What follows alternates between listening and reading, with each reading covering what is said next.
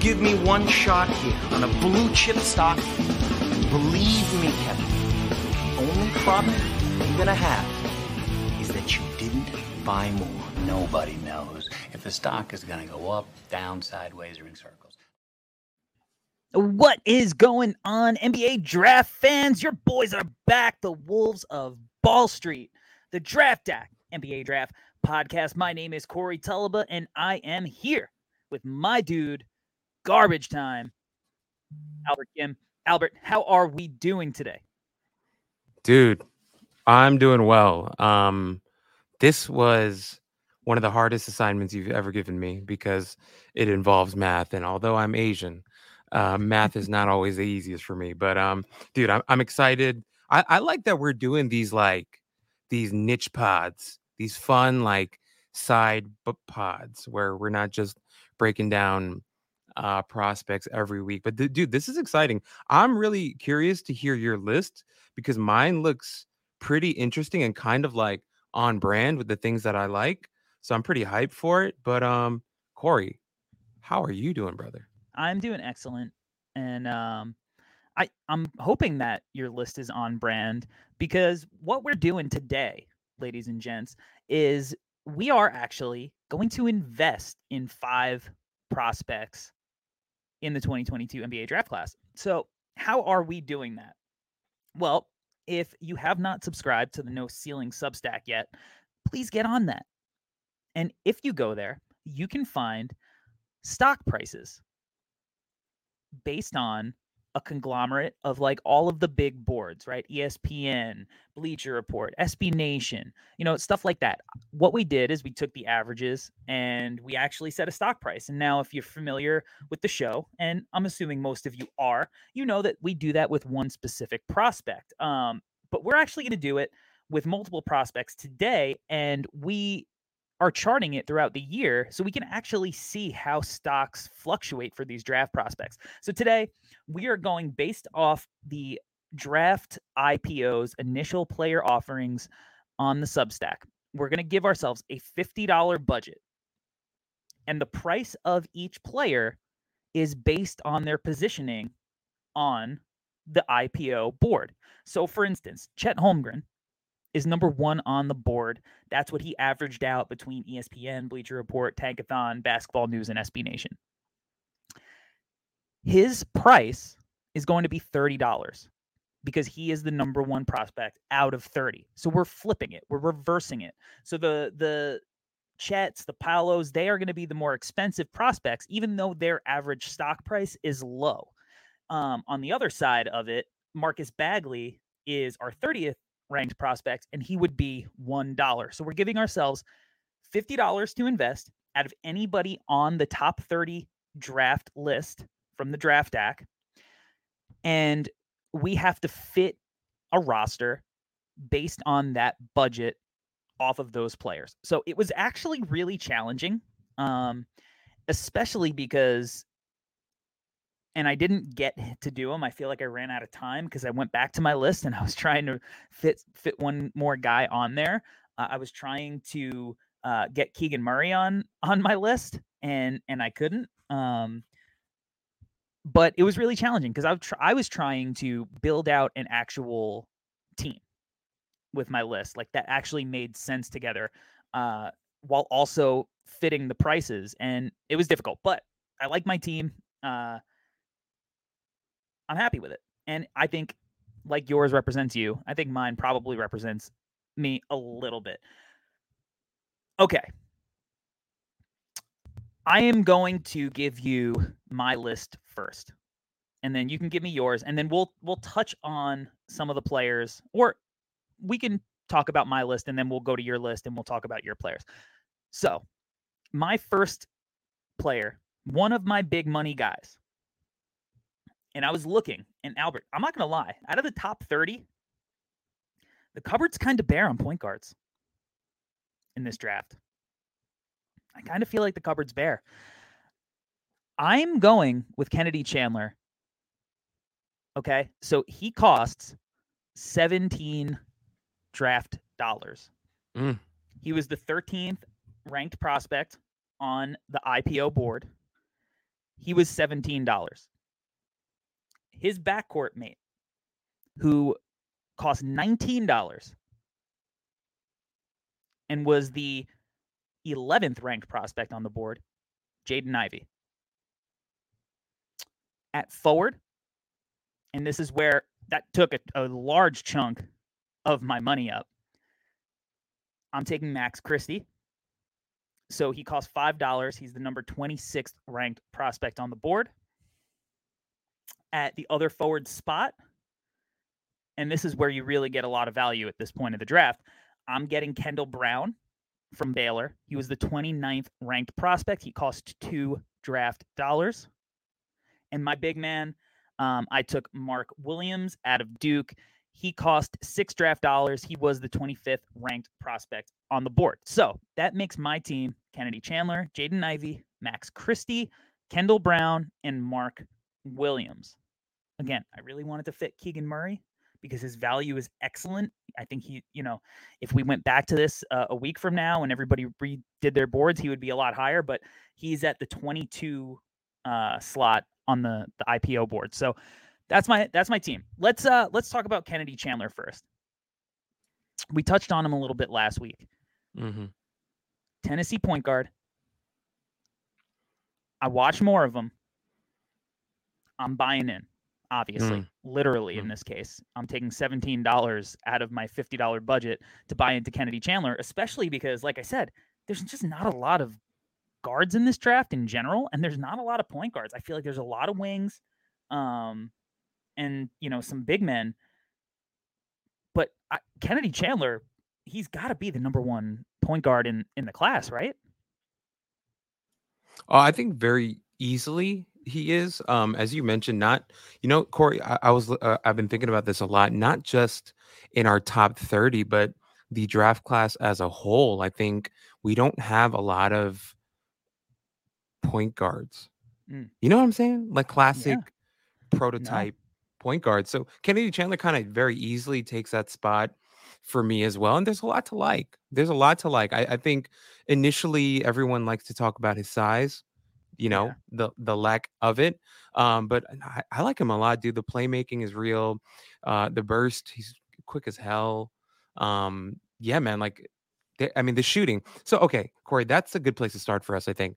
You and I, we love shooting. How do you feel about his shooting? Do you feel like what we've seen early in the season, small sample size, I think in the first game, he went like 4 for 4 from 3 or something crazy like that. Yeah. What are your initial thoughts on his 3-point shooting? Because, do you feel like it's too early to tell, or what are your initial thoughts?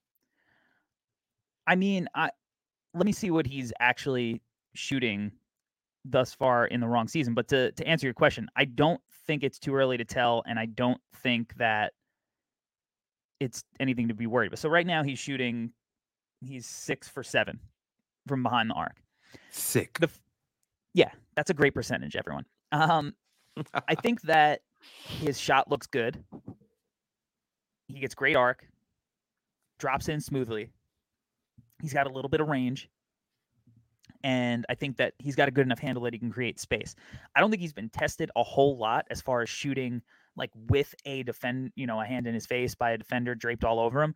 But he did knock a really tough shot down in that circumstance in his last game. A lot of the first game, and we mentioned a little bit last week, it was like guys going under, him shooting from the Tennessee logo, which sounds further than it actually is because Tennessee is a really long word and it's just spelled out across the middle of the court. So it actually doesn't go as far as, your mind might, or it goes further than your mind might think it does. But still, like, defender a little bit of cushion, fire away. But it's good enough that you have to guard it. And that's a problem for a defense because you talked about his burst. He's got that first step. He's got that ability to just blow by you. And when he does, it's the playmaking, right? So you have to play up on him. And I think that he's a threat out there. He shot it well, or, well enough. In the FIBA tournaments, everybody kind of struggles a little bit with the shooting. It's a different ball, that whole thing. But yeah, I'm not worried about his shot at all. I think it's a plus skill for him. And I think it opens up the rest of his game, which is tough. it's tough to guard. You do. I definitely agree with you that just from what we've seen, yeah, it does look pretty good. I think I'm a little hesitant, just for me. This is a personal thing. Of I course. feel like I want to see a little bit more from him. It's not that I'm doubting him. I don't know. I'm scared to make a decision this early, I think, for me personally. But dude, I mean, we talk about the passing, the playmaking, the speed, the handle. I mean, it's very clear that he's going to be point guard number one in this one. But yeah, I do wonder, Corey, and now this is more of a question for me to ask Mhm. you, like almost like a personal thing. How do you think NBA teams are evaluating size right now? Like right Mm. now, we look at the NBA and there are tons of small guards and they Yeah. are extremely successful. But I was wondering, like, if you had any intel on what you think NBA teams think about when they are looking at their offensive hubs. Like, are they more open to smaller guys like a Kennedy Chandler? And if that's true, not that Max Abmas is a playmaker on that level, but do you feel like if that is the trend and teams are more open to smaller guys, does that create possibly an opportunity for more small guys to move up draft boards and get selected higher? It's interesting you brought that up. And one of the reasons I really wanted Keegan Murray, um, and why I took Kendall Brown is I've been kind of workshopping an idea in that look at a lot of the players that are having early success in their rookie seasons, right? Scotty Barnes, jacked up, big, physical guy. Franz, big, Hmm. physical guy. Josh Giddey, he's a big dude. He may Tall, not be yeah. physical, as physical as the other two guys, but he's also not a pushover in that regard. I wonder, like, how much we're actually trending in that direction as far as the kind of success that you see early on, and some of these smaller guys, some of the guys that maybe aren't there physically, Jalen Green, are struggling a little bit more so because they're having to rely on skill and decision making where their physical gifts aren't necessarily making up for it as much. So it's an idea I'm workshopping, and I think Chandler, I mean, for his size, I think he's probably going to be a physical guard because he looks like he's a bit stocky. Um, Yeah, I agree. not necessarily in like a Kyle Lowry type of way, Hmm. but he's not like you mentioned Max Asmus. He's not like that. Like I Hmm. feel like he's tiny, whereas Chandler, I feel like, can hold his own physically to an extent, to a point. Kemba-ish. Kemba-ish, yeah. Um, but so I think that goes against a point for Chandler, but I do think Chandler offers a skill set on the offensive side of the ball because he can shoot it. And I actually think he's been finishing really well. He showed a lot of craft and just a lot of like he's got some hang time to his game. He knows how to use English and stuff. Right. I don't know how early it'll translate in his rookie, season to see if he's actually going to make it. Maybe he spends some time in the G League and whatnot. But I do love his skill level and his ability to run a team, and I think his shot is there. But as far as I feel like we're trending the opposite way, especially with the new Hmm. rules, right?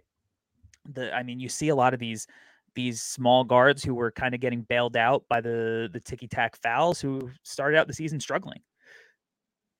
So we might be trending the other way, where it's more like big physical jumbo size guys who have multiple skills, who are really the guys that NBA teams want.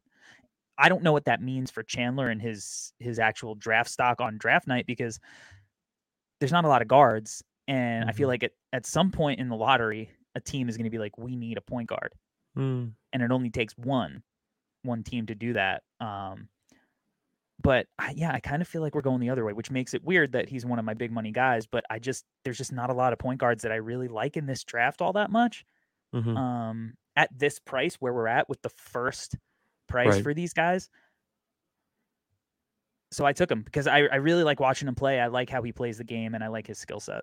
Mm. No, I definitely agree with you, man. I think that's why when I was building out my roster, I actually didn't take Chandler and I went kind of a different route because of exactly what you're describing. I think, excuse me, when we're looking at the league now, I mean, look at the early success of an Evan Mobley. I mean, we can't say enough about how awesome he's been. It's unfortunate that he went down with that injury. I think it was an elbow injury, but we talk about a guy like Evan Mobley, and shouts to everybody out there who is high on Evan Mobley, and everybody is looking for their flowers and wants the acclaim for being early on Evan Mobley. Meanwhile, everybody seemed to like Evan Mobley, so I don't understand why everyone's thirsting for that kind of praise. It's so strange to me. Not to be a hater, but Corey, I mean, come on, like we were all. Who wasn't high on Evan Mobley? Like I'm really confused by like everyone on their podcast being like, "Hey, I told you guys, Evan Mobley's going to be great." We're like, "All right, dude." So did everybody on planet Earth who has working eyes and a brain. You know, Yeah. Corey, maybe you and I weren't like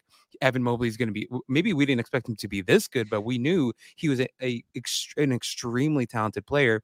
I believe he was the first prospect that we covered. And if you go back and listen to the pod, and we saw the playmaking. We saw the defensive versatility. We saw the shooting, you know, so I don't get it. Like everybody wants to take the stage and be like, look at me. But it was kind of obvious that this guy was going to be awesome. I don't know if it's a hot take.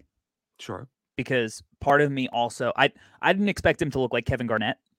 Same. I still don't know if he's a number one option on a championship team.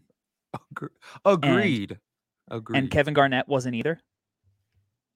And look, maybe you want to say prime Kevin Garnett was, and if you flip him with Tim Duncan, you know, and give him actual players instead of like Terrell Brandon and, you know, Latrell Sprewell. Anthony Peeler. Yeah. Because when he had a little bit of help in Sam Cassell and Sprewell, you know, he was MVP. Rasha Nesterovich. A deeper playoff run, yeah. So I don't know if he's that number one option, but just because offensively, defensively, he looks like he's going to be the best defensive player in the league. Right. And I definitely felt like his upside was like better offensive version of Rudy Gobert. And obviously that is the dream for a big man. Right. But we should be pumping Evan Mobley stock. We should be pumping Scotty Barnes stock. But we shouldn't be selling off our Jalen Green and Cade Cunningham stock. Yeah. No, we should actually be buying more. Corey, I have a serious question for you. Okay. Yep. Who's the GM of the Jazz? Do you know who the GM of the Jazz is?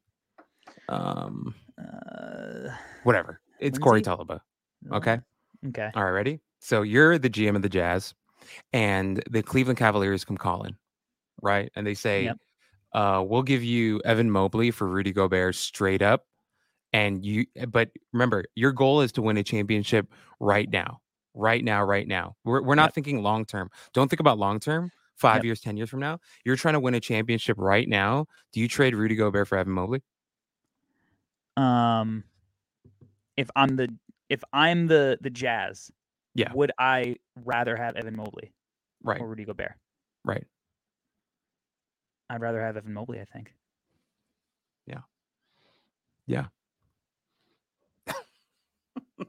Yeah, well, that says a lot, right? And exactly. That says a lot, because I think that offensively he can do a little bit. You can count on him to do a little bit more, and he won't get played off the floor as much as Rudy can to an extent. And you could talk about the screen assists and the finishing, the offensive rebound, and all of that. But at the end of the day, like, you can't count on him to step into a jump shot and knock it down.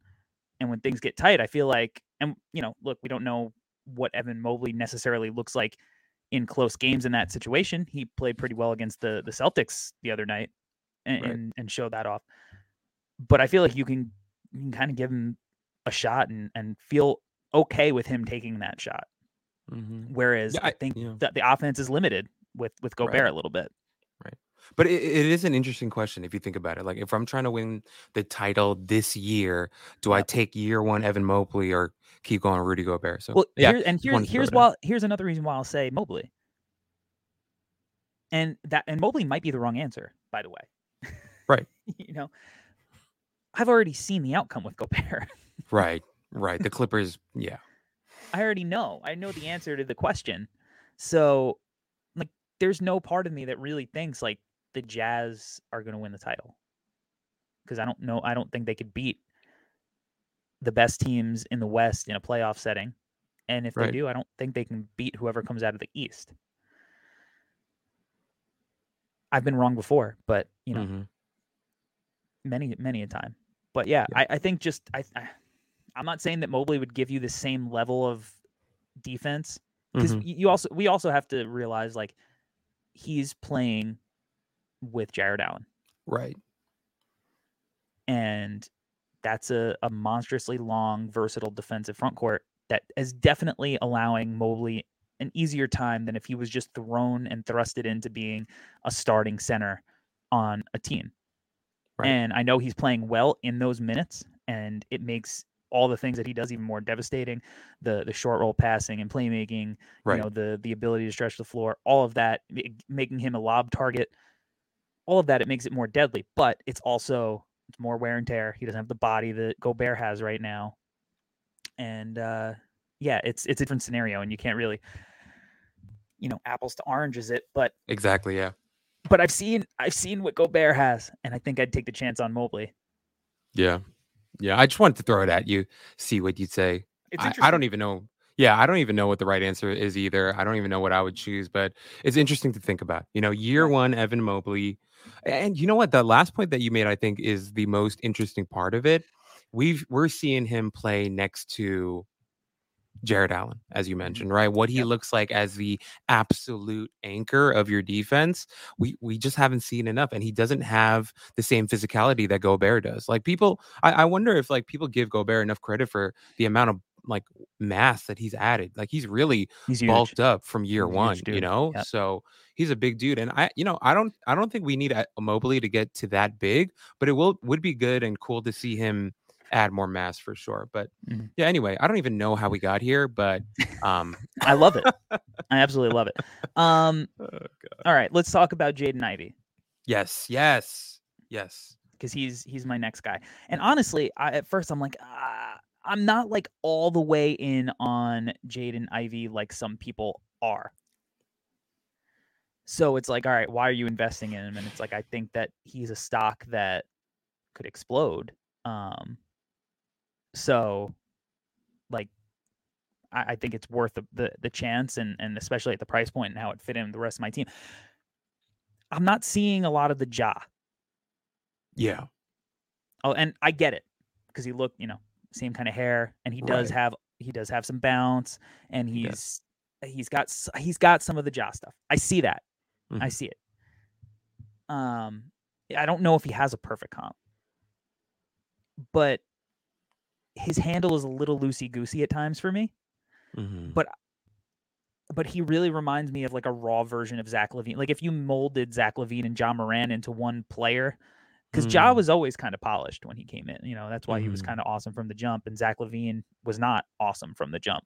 So it's like if you just molded those two together and kind of made them one player, that's the kind of vibe I get now. Zach LaVine is one of the best, scorers in the league.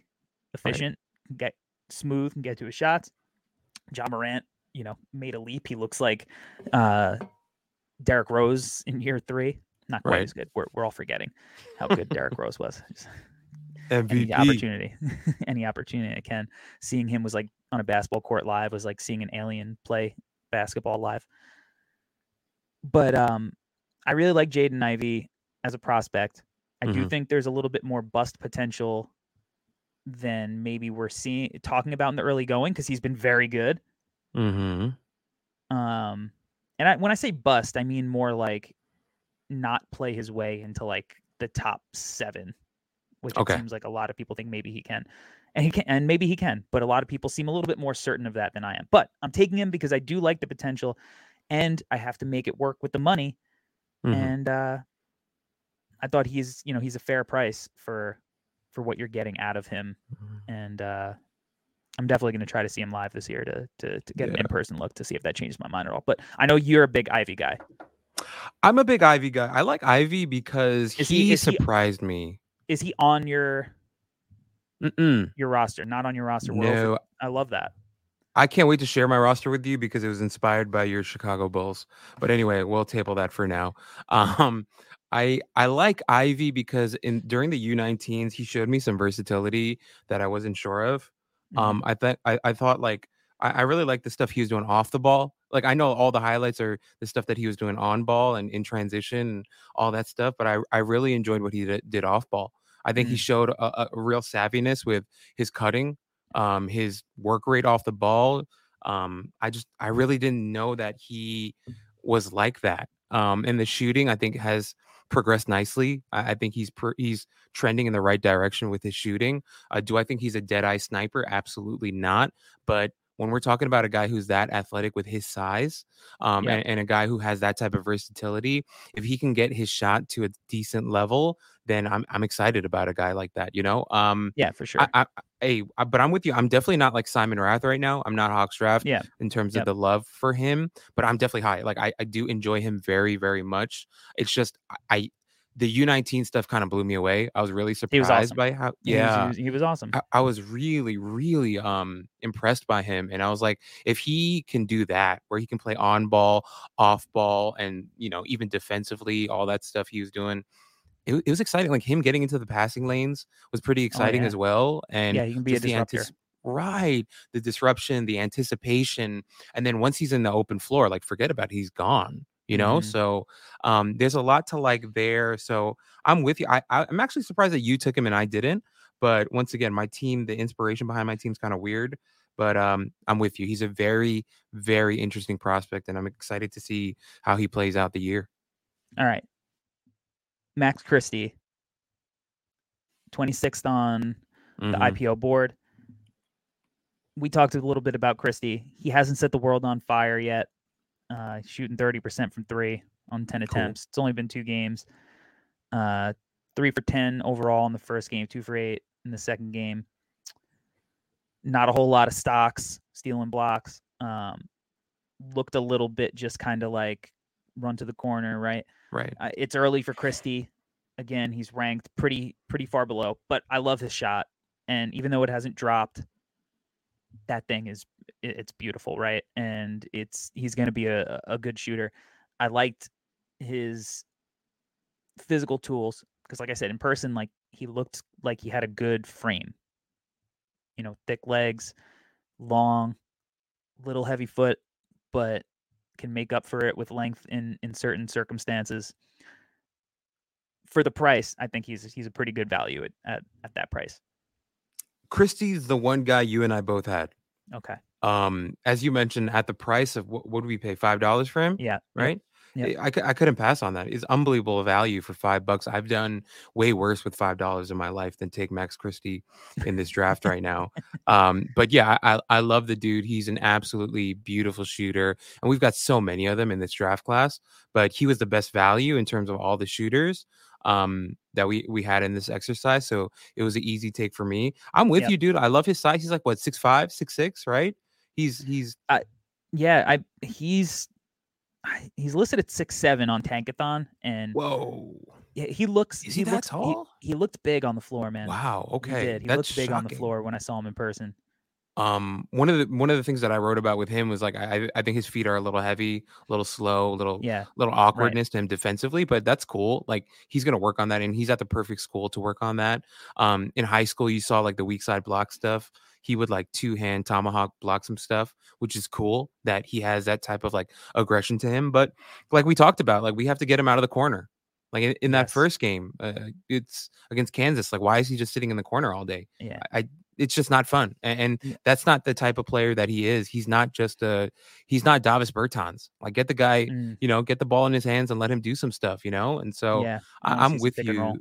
Right. Because he has that ability. He's not some unbelievable passer, but he's got some passing to him, and we'd like to see him do a little bit more. He's got a nice handle too. Not that he's, God Shamgod, right? Rod Strickland, but he's got a good handle. So I'm excited to see him do a little bit more with that as well. So yeah, he's the one guy you and I both took. I think Christie might be a good example of kind of like the disconnect between evaluating a college player in a draft setting and evaluating a college player in a college basketball setting. Okay. Where it's like there's some very easy and clear projection with what you could picture him being in the NBA and his role and what he could maybe do with the ball in his hands versus maybe what his role might be in college.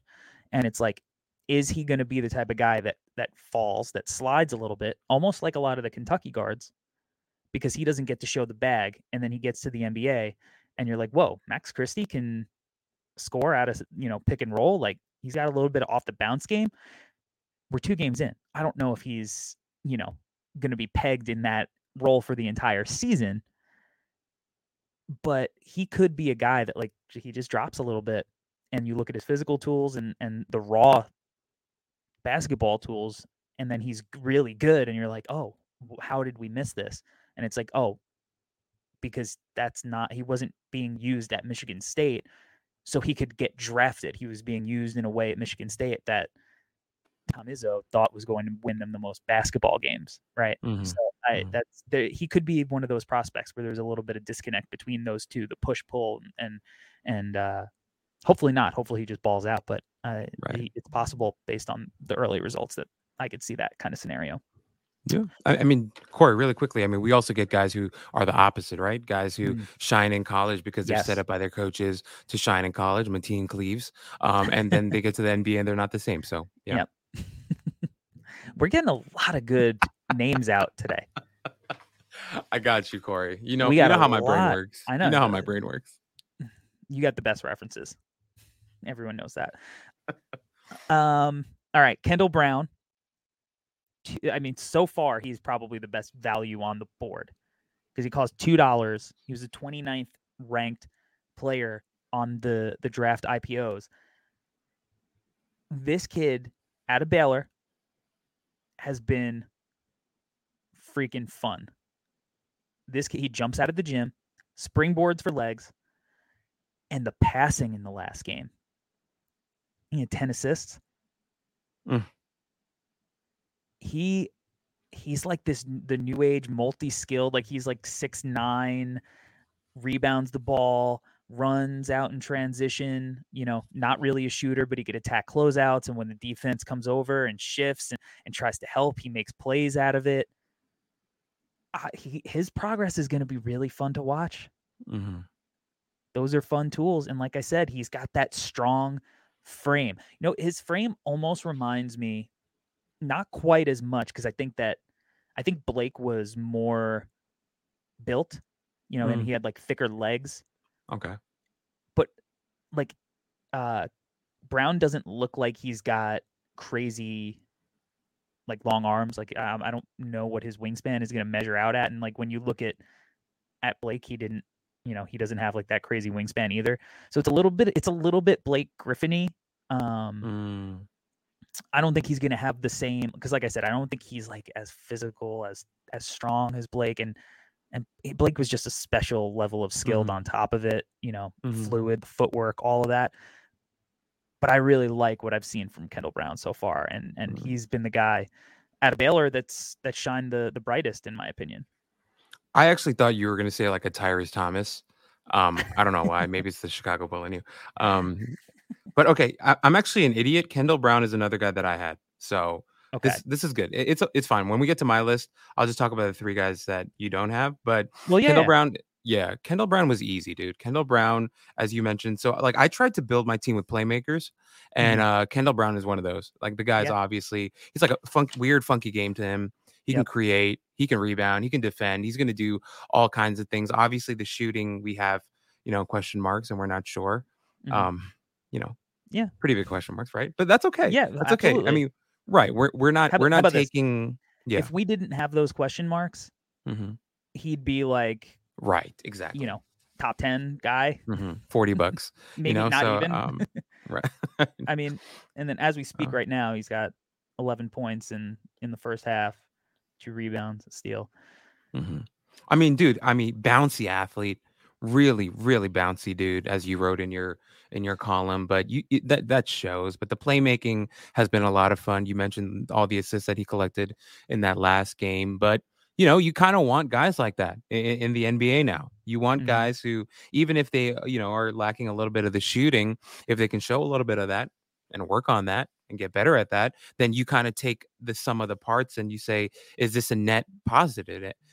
And from what I've seen from Kendall Brown, he looks like he's going to be a net positive. So he's a very interesting guy as a big playmaker, jumbo playmaker, if I go with your terms, as he is a part of that wave. But yeah, man, I'm really into Kendall Brown. I'd like to see more. Obviously, want to see him play against tougher competition, see Sure. how that trends for sure. But a very, very interesting guy to watch, and I like to see him. I want to see more of that defensive versatility too. Want to see him defend multiple positions more, and how that goes as the season goes on. Obviously, Baylor known for their defense, so that's going to be fun to watch as well. But yeah, I like him a lot too. He looks to me currently at pick 12. He looks like the Raptors are just licking their chops. What a Just- weird team that'll Just be. getting so excited to get this man on the squad, just so they can trot out the 6'8", 6'9", versatile Scotty Barnes, Kendall Brown, Pascal Siakam, OG Anunoby, precious lineup. They And look with like the they're just Banton guy too. Banton. Yeah, they look like they're chomping at the bit Jesus. to make this happen. I don't even know what would happen. The world will explode if that happens. Weird team. My final guy was Mark Williams. A lot of it on price. Oh, a wait, lot of it. what? Oh, you had Mark Williams too. Jesus. Okay. Yeah, I got Mark Williams. Look, this sucks. Well, no, it's fine because you got two other. We have three of the five. Yeah. I think that those were kind of obvious guys a little bit because at the price point, it was the most value that you're going to get there. Like Mark Williams cost $6. He was the 25th ranked prospect on the draft IPOs. Again, based off of a conglomeration average of ESPN, Bleacher Report, Basketball News, SB Nation, Tankathon. And for the value and the fact that, again, like there's not a ton of centers. Yeah. There's not a lot of centers in the draft. Now, he's been, for me, as expected. For some other people, I think maybe disappointing because I think a lot of people thought he was going to be a guy who played 30 minutes per game because last year he played limited minute, that he was looking really good in the preseason and whatnot. But when I saw him in person, I was like, yep, rebounds, block shots, finishes on pick and rolls. And, I think that he's the kind of guy that'll look better in the NBA than he does at Duke because Duke's spacing this year it's pretty tough. They don't have shooters. They got talent, but they don't got guys that can consistently knock down shots. And Paolo likes to work in that mid-range, so that's a little clogged up. They're not going to run a lot of spread pick and roll. But I think that value-wise, where he's at, I think that that's a pretty good value. He'll probably finish around that if things go this way in the actual, real final draft rankings. Maybe he moves up a couple of spots. Maybe he, stays stagnant. Maybe drops a couple of spots. But I think low level of variance. Like I don't think he's going to come out of nowhere. Duke has too many guys for Mark Williams to come along and start averaging 20 points a game. But I think for the value, I think it's a solid value play. Yeah, man. I mean, we got him for what, $6? Yeah. So that's excellent value. I think with him, he kind of reminds me of Mitchell Robinson, 7-footer with bounce, who has unbelievable reach, who can block shots that, normal people should not be able to reach. In that first game against Kentucky, he swatted one where everyone's like, that has to be a goaltending. And you watch the replay and it's like, no, he just went and put his head at the top of the backboard. So he's one of those guys for sure. The thing that to watch out for him, I think, is going to be the foul trouble. Clearly the foul trouble stuff is going to be something to watch. And then also injuries. When you talk about guys that big, that athletic, and, not like the most physically fit. I mean, not fit, but he's not like jacked out of his mind. I feel like those guys are right. Those guys are more inclined to injury for sure. And as a Knicks fan, we watch Mitchell Robinson almost break his knees every time he jumps up for a block. Nerlens Noel as well. God, Nerlens Noel is another thing. Like that dude is unbelievably skinny. Like I've never seen legs that thin on a man, I think, ever. Yeah. Skinny.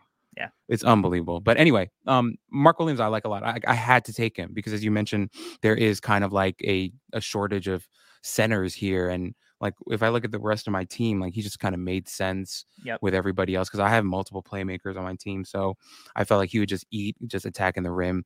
Obviously, you're not going to ask him to do any type of like decision making out of the short roll or anything like that. You just send him all the way to the rim and you throw it up and hope he makes something of it. But Yep. yeah, easy to take Mark Williams at that price. No doubt. All right, so you got two other prospects. Yeah. We both had Christie, Brown, and Williams, and now Right. you got two different prospects. I had Ivy and Chandler. Who is your first prospect that differs from mine? Yeah, it's funny. Like you and I, we took the same value, guys, because the value was unbelievable at those prices. So the inspiration behind my team is the 2021-2022 Chicago Bulls. I tried to not take a bona fide point guard and went with some bigger playmakers. Okay. So what I did was obviously I took Kendall Brown, Christie, and Mark Williams. The two guys that I took in between are Ty Washington and Jabari Smith. Okay. I thought a team of Kendall Brown, Ty Washington, and Jabari Smith was more than enough playmaking for me, even without a point guard. Was kind of where my head was at. These guys can play on ball, off ball. Ty Washington, I'll start there, and I want to hear what you think about him too. Ty Washington for me is like a classic, really good basketball player, which is like the dumbest thing I could say in a podcast, but he's just a guy that you like watch him play. There's nothing like cool or flashy about him. He's not like the most handsome dude. His hair doesn't look great on him. His body looks a little awkward. He's not like super athletic at all, but he just figures out a way to be a really good basketball player on the floor. I've always loved guys like that who have so much finesse, even if they lack a little bit of the athleticism. I love the finesse guys, and Ty Washington was born to be loved by me because he is a guy who can do so much. He's a playmaker on the ball. He's currently for Kentucky. He's pretty much their de facto backup point guard. You know, when what's the other fool's name? What's that guy's name? Who's their point guard right now? The small guy. Severe Wheeler, right? Yeah, yes. Wheeler.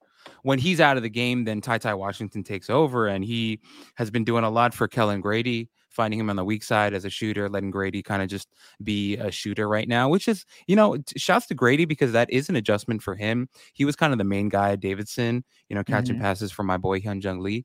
But let's go. You know, now Kellen Grady's kind of shooting from there. But anyway, I like Ty a lot. I think he's got good size for the position. I think he can do on ball, off ball stuff. Obviously, he's lacking a little bit, I think, defensively, but that's okay because I have Mark Williams, Kendall Brown, and Jabari Smith.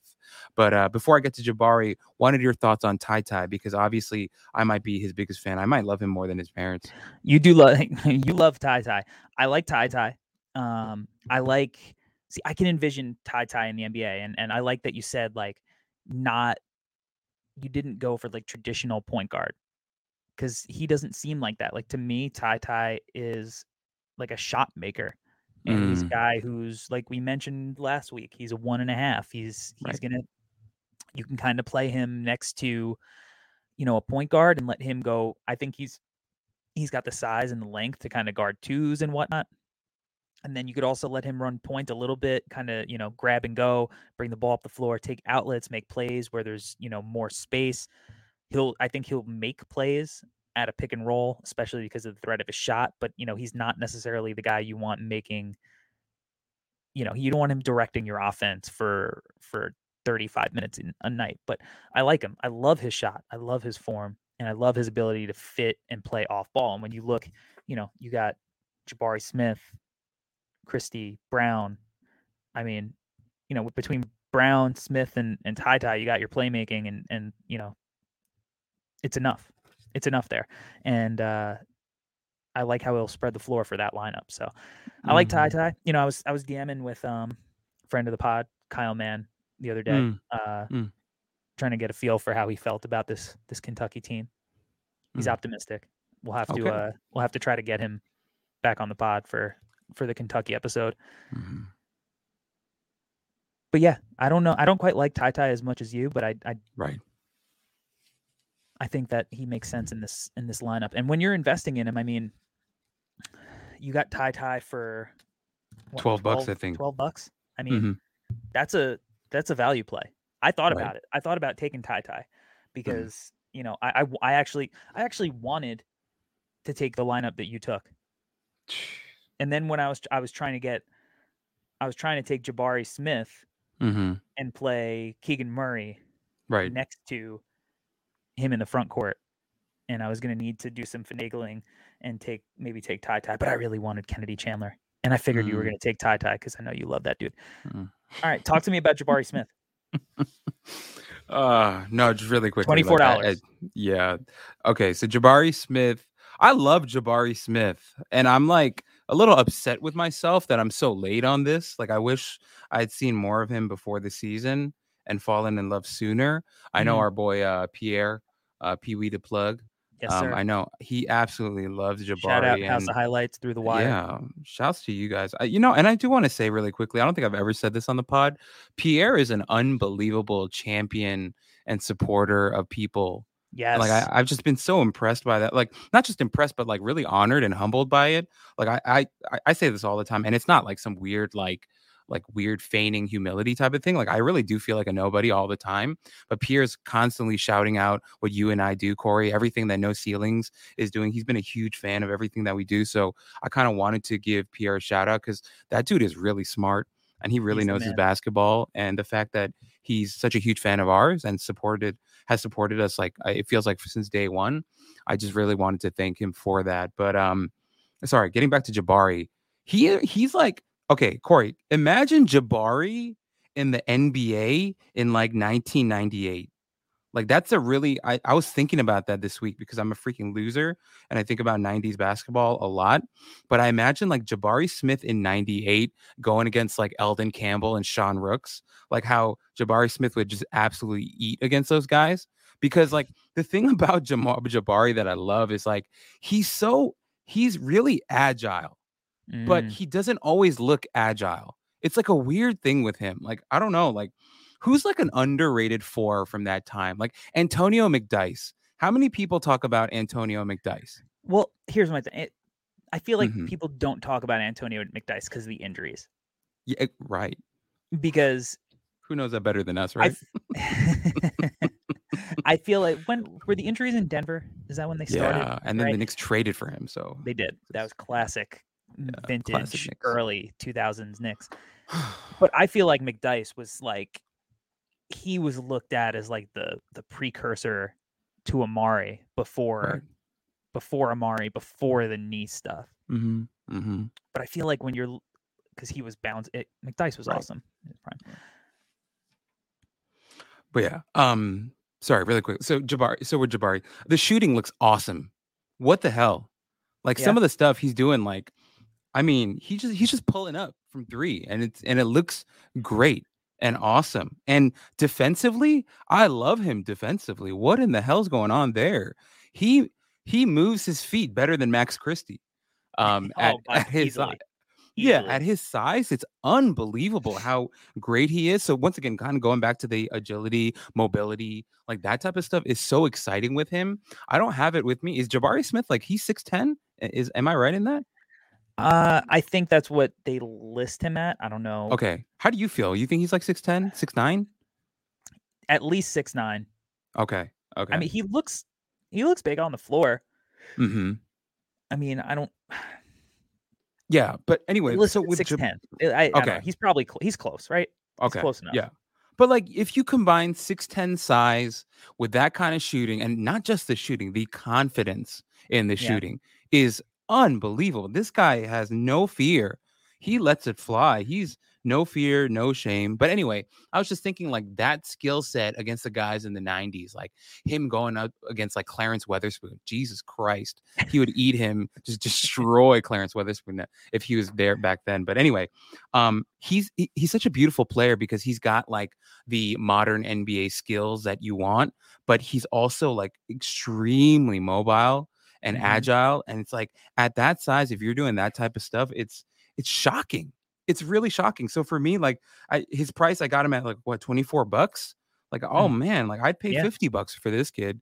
He's unbelievable. And yeah, I'm really excited to see him play the whole season because he's a freak, an absolute freak. And so I'm with you, Pierre. I'm with you. I know, Corey, you love him too. So I'm all in on Jabari Smith. This guy's he's an animal.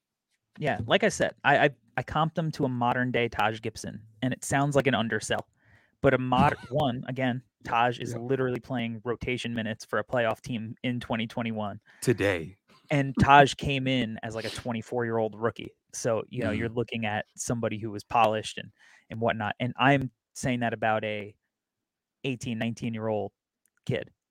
Now I watched his high school games, his AAU games, because he was playing with JD Davison, Matthew Cleveland. Right. And I was like, all right, he's got some skills. He's got some tools. But he's shown that he put in work in the off season. And he's showing some new stuff. And it's funny, I was watching one of his games. Maybe it was the second game. And for as good as he was in the first half, there were a lot of moments where I was like, a little overzealous, getting a little out of position, going for the home run play, a little bouncy, a little jumpy on pump fakes. And then in my head, I'm like, dude, you're not trying to coach against him in the second half. You're rating him as a draft prospect. It's fucking awesome that he's overzealous. He's so into it, and that's a good thing. And he's going to stop doing that as he gets better at the college game and then eventually the NBA game. It's not like don't look at the little micro mistakes. Look at him in the macro sense and the tools and what he offers on that end, because he's still been awesome regardless. I mean, he's got 7 blocks, or steals rather, block between the blocks and the steals. I mean, outrageous. He's doing everything, barely missed any shots. I mean, he's bringing the ball up the floor. I think his body's a little bit, I think he's got like a better frame than maybe even people have given him credit for, because I think some people are like, oh, he's a little bit skinny. I think he's got a pretty good frame. Like it's gonna look, I agree. I think he's gonna fill out nicely. I don't know. I don't think he's gonna be, come in the NBA and start being, Evan Mobley, version 2 a year later, because I think that, we're trying to be like, oh, does he look 6'10"? What is he, 6'9", 6'10"? It's like Mobley's like legit 7 foot with that like 7'5" wingspan. He doesn't have the wingspan, and that matters when you get to like the up a tier. Sometimes like those physical traits, they do matter. But either way, like he's a guy, he's going to play 4. I think he'll be able to play small ball 5 eventually, and you can kind of run him out and switch him. And he's another one of those guys, like talking about, why Scotty Barnes has been successful. Franz, like he looks like he's going to have the physicality and like the frame and the skill set to be that jumbo kind of wing big hybrid that allows him to come in and I think be pretty good right away in the NBA. Just because I think he's built for it, skill wise and physicality wise. So yeah, I can't wait to watch the rest of the draft cycle for him and see what he turns out. And I was a little weary because I hated that Auburn team last year. And I loved Sharif. And I really like Flanagan, and Flanagan's still not even, he's not even back yet. But they have some interesting pieces on this Auburn team, and it looks like it fits a little smoother. Like I feel like Jabari is actually what people really were trying to talk themselves into JT Thor being. Right. Right. And then you see like Jabari actually doing this stuff, and you're like, okay, that's what it looks like when we don't have to talk ourselves into it. I'm with you, dude. I'm with you. And well, shouts to JT Thor. I think he's playing pretty well in the G League, right? He had a huge game recently in the G League, 30 points. But yeah, dude, I'm 100% with you. The body I love. Weird to say, but you're the body guy. Everyone knows that. Yeah, I'm the body guy. I like it a lot. And then like, if I look at how I constructed my team, it really was inspired by the Bulls. Like we have a bunch of big playmakers. We have guys who can shoot it. There's some balance there. I don't really have a Vucevic, but maybe Jabari's my Vucevic here. And then I have like Mark Williams as like, what would your team look like if you guys kept Daniel Gafford type of thing? You know what I'm saying? So yeah, I really like this team a lot because I get my boy Ty. I figured out how to get Ty and Jabari on the same team. I think the pick and roll between those two with Christie sitting in either strong side or weak side corner is really fun. And then Kendall Brown can mix it up down there too. And Mark Williams grabbing offensive board. I don't know. I like this team, but Jabari I'm absolutely in love with. So I'm with you. Yeah. The personality, though, that's the thing I love Oh about him. yeah. The personality. He's got like Yes. F you. He's confident. He feeds like that shot where the pull up 3-pointer, right? Like it was like he absorbed the energy from the crowd, and then like when he hit the shot, it just exploded. Like I love that. Like I like Like an X-Men. players. Right, exactly. Which X-Men does that? I don't even know. Jubilee, I have no idea. But like he can freaking, it's like Jubilee was not the right answer. Jesus Christ. But he can like, it really feels like he lives in the moment and enjoys the moment. And he's like, I'm here. Right. He's like, I Yep. live for this. And it's so exciting to watch players like that who are not freaking afraid. And he just exudes confidence and has the talent and the skill. And like, I love his feet. I can't talk about it enough. That's so weird. But I love his feet.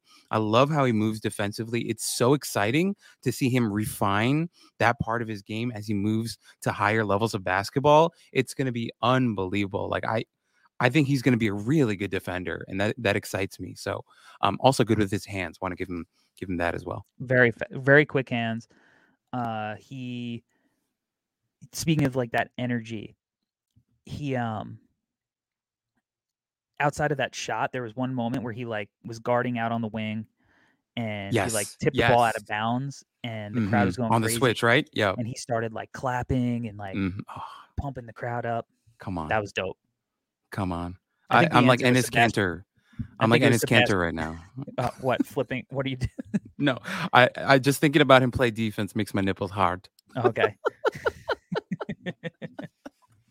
Well, I think Sebastian Shaw was the X-Men that absorbs the energy. He's a villain. Oh yes. Yes. So let's keep away from your nipples. All right, I think that's our $50 that we invested in. You got Jabari Smith, Ty Washington, Christy, Kendall Brown, Mark Williams. I got Kennedy Chandler, Jaden Ivey, Christy, Kendall Brown, and Mark Williams. And look, if for our listeners, I would love if you played along with us. You found the draft, and I'll post it with the podcast link.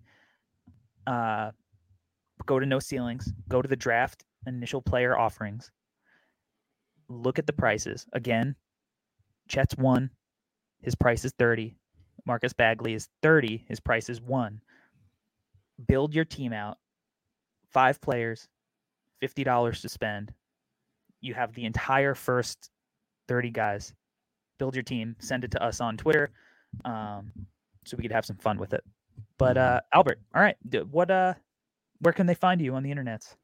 You can find me at GTGNBA, at Alberto Gim, is where you'll find me. I am, like Corey, we're a part of the No Ceilings NBA collective. We're loving life right now. We have, I don't know, we're like early stages celebrity status right now. Big names are shouting us out. You know, we're trying to stay humble and keep our head small enough that we can wear hats. But, you know, that's kind of where we are right now. And it's been really exciting and a really good time. And before I go, Corey, before we say goodbye, I did want to say if he was on the list, I'm sure both of us would have had Jaquez on our list because this kid's been freaking unbelievable. My God. But yeah, but guys, I appreciate everyone who's been riding with us. I'll continue to throw out 90s NBA players out there for your enjoyment. But that's enough for me, Luke Longley. A lot of Chicago Bulls talk. I like it. All right. And you can find me at Corey Tulaba on Twitter. At No Ceilings NBA is the collective account.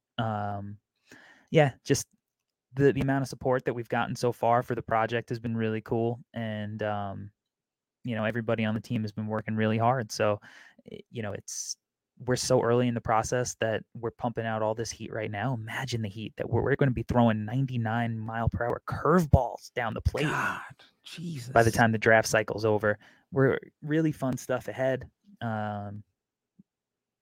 Definitely, if you haven't subscribed to the podcast yet and rated it and reviewed it, you know, 5-star, add a comment, that would be dope. And, you know, if you're watching the pod on Spotify, shout out to you.